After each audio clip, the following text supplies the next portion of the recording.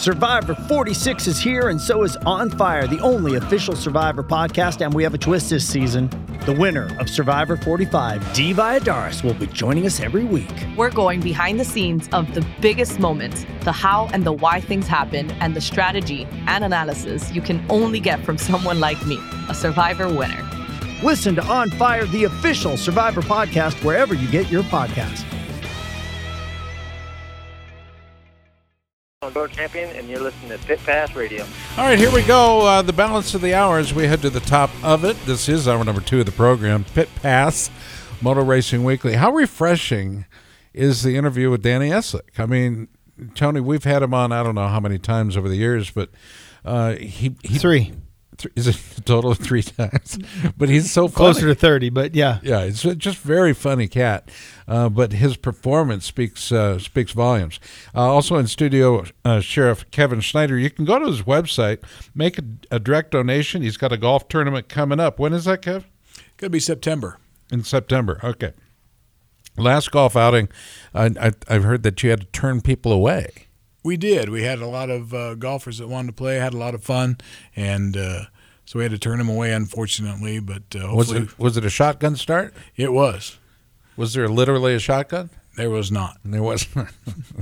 Is that legal or illegal? What golf courses are you guys planning on playing at? We have Terrace Hills reserved out in Altoona. Okay, very cool. Well, we wish you all the best in that regard. You can go to polkcountyiowa.gov to see Kevin's background. He's been a lifelong resident of Des Moines. He actually worked for my father for a number of years. He just accompanied my dad to Washington, D.C. on the honor flight. How cool was that? That was awesome. I tell you, there's no words that describe it. It was great to be able to pay back for a little bit for all the things your dad did for me when I was young, and gave me the job there pumping gas and washing windows back in the day. Yeah, I give folks an idea how old I am. But it was a thrill, and it was a thrill to spend time with those other veterans. And I guess it's a sign that I'm getting a little bit older because I knew some of those veterans that I might snow ski with or ride motorcycles with, and right. It was kind of nice to see those guys as well. Now, what do you ride again? I ride a Harley Ultra Limited. Okay, what year? Like that? Sounds about like that's that. when he downshifts. I have one of those bikes, so I can't make fun. Well, our next guest, I don't know if he has a Harley or not. Let's go to line 12, Jack, and let's bring up Ryan Sipes. Ryan, how are you? Hey, doing good, guys. How y'all? Good, man. Do you have a street bike? I do. It was a 2001 Harley Sportster. It's now doesn't look anything like it. I had the guys over at Hugo Moto turn it into a scrambler, so it's got like 3 times the suspension now and off-road tires. I remember that bike. Chain drive, and yeah, it's pretty fun, man. You can ride it on the road. I've put like 800 miles on the road miles on it, but you can take it into trails too. It's pretty fun. Ryan, you just got back from, I assume you're home from. Yeah. Fine. Holy cow, dude! What were you thinking?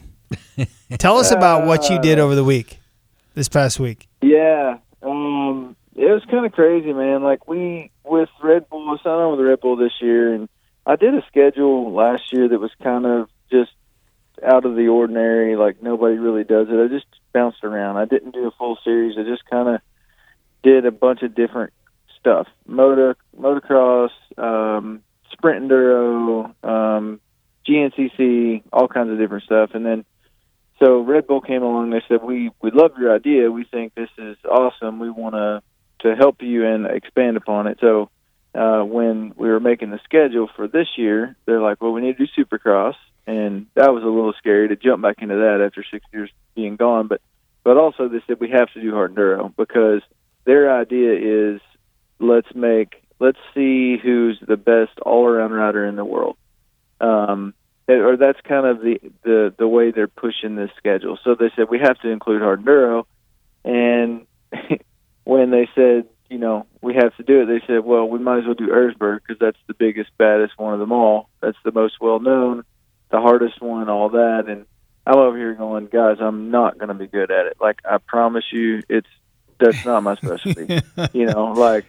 Don't expect me to go win or even finish. And they're like, no, that's part of it. Like, take a guy that's never done anything like that and put him over there, and it's going to be really hard. And It was, man. It was super tough. Like I've never, and I put this on my post on social media. Like I've never questioned my ability on a motorcycle as much.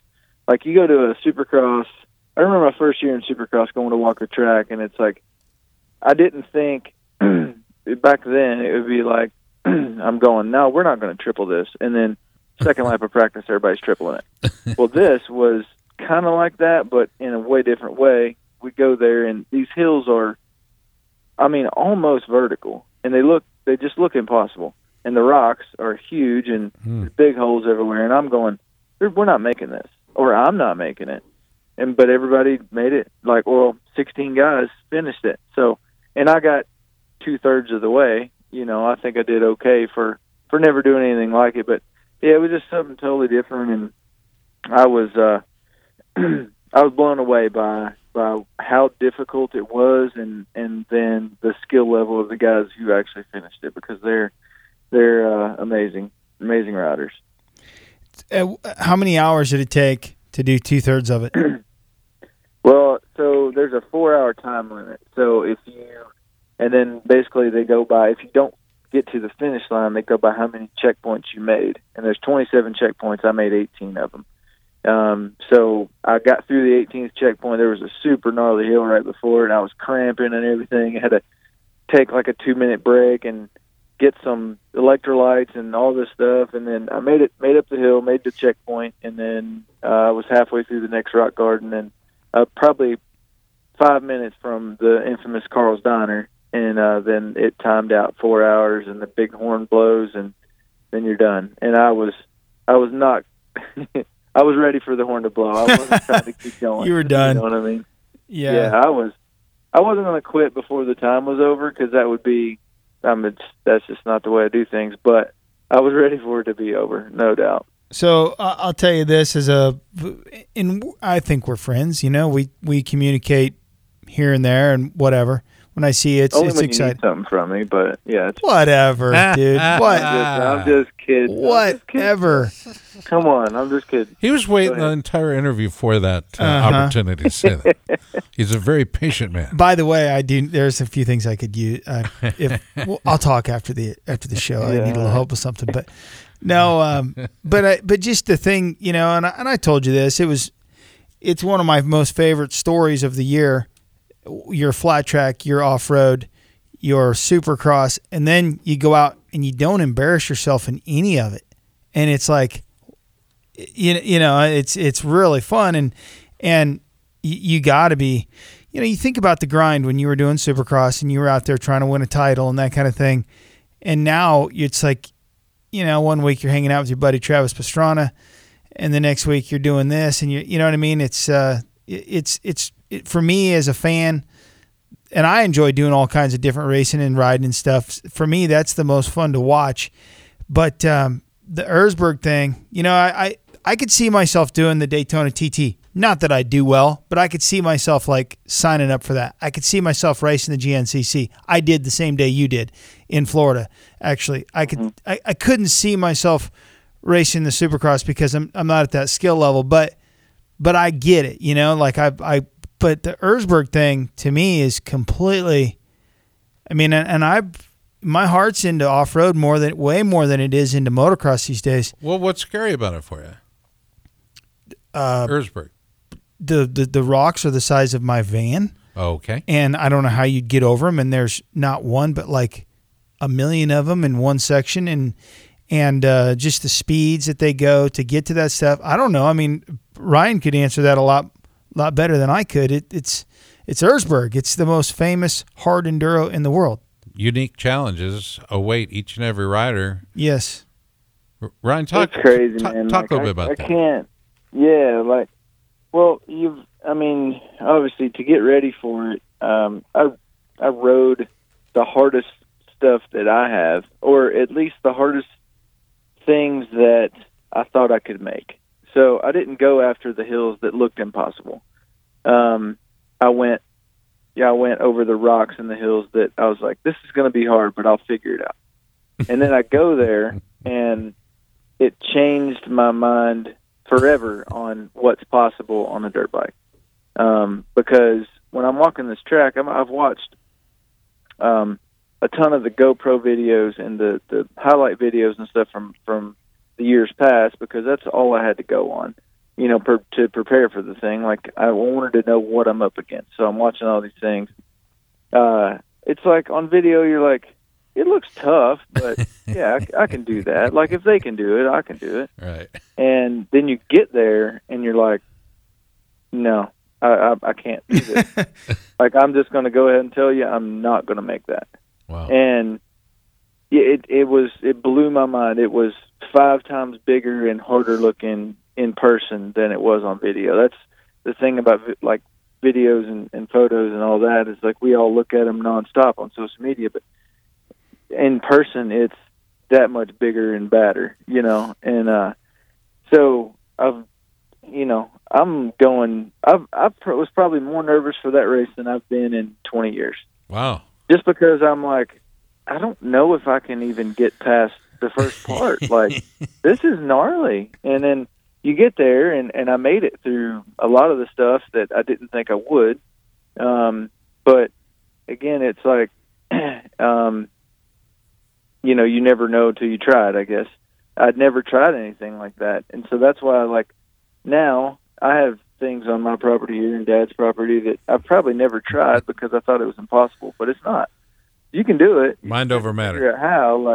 You have to acquire that skill to figure out how to get the traction and all that. And that's what I'm lacking as far as the Eresburg things go, is I don't have that trial skill and that skill of figuring out how to get the traction when there's basically none.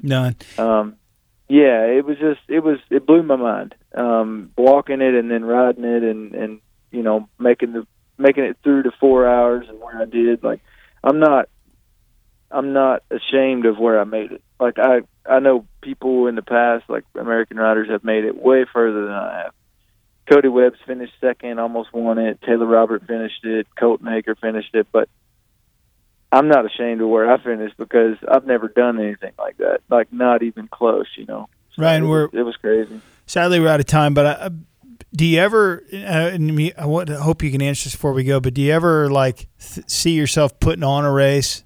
If you got stuff that's pretty gnarly at your dad's farm or your place, whatever, does it kind of give you man, I'd like to lay out a course that's super technical and do a hard enduro here in the United States and put my name on it as my signature race?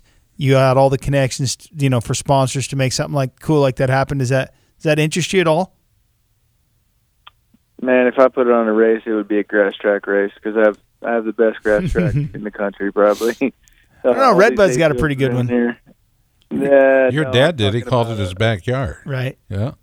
I'm talking about a hayfield, no jumps, a full-on grass track. It would be sick. Like cow grass. Sipes, always good to talk to you, buddy. Thank you so much. Literally up against the clock. Appreciate you joining us, bud. Thanks, guys. Talk to you soon. Ryan Sipes, Danny Eslick, John Ewert, Henry Wiles, Cole Seeley, our guest. Music supplied by Sublime with Rome. The new song just dropped, Light On. In the studio, it's been a pleasure having our sheriff of Polk County, Kevin Schneider. You have no idea how proud I am of you. Well, I appreciate that, Scott, and we've been friends for about 53 years, I think we figured out tonight, so we got a lot of good memories. We do. Thanks, buddy. You bet. Be safe, okay? All right, for each and every one of us, we appreciate you listening. For Tony Wink, Ed Killenkamp, and PJ Duran, Chris Bishop, Tommy Boy, Jack and Leanne De Leon, this has been another exciting edition of Pit Pass Motor Racing Weekly on the Evergreen Podcast System. May I have your attention, please? Excuse me. Are you listening to me? Thank you. The preceding was an exclusive presentation of Pit Pass Motor Racing Weekly, a division of Pit Pass Radio LC. Any use of this copyrighted material without the express written consent of Pit Pass Radio LC is strictly prohibited.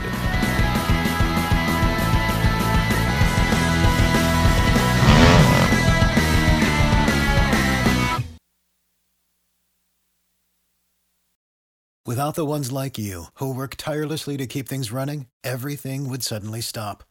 Hospitals, factories, schools, and power plants, they all depend on you. No matter the weather, emergency, or time of day, you're the ones who get it done. At Grainger, we're here for you with professional-grade industrial supplies. Count on real-time product availability and fast delivery. Call, click Grainger.com, or just stop by. Grainger, for the ones who get it done.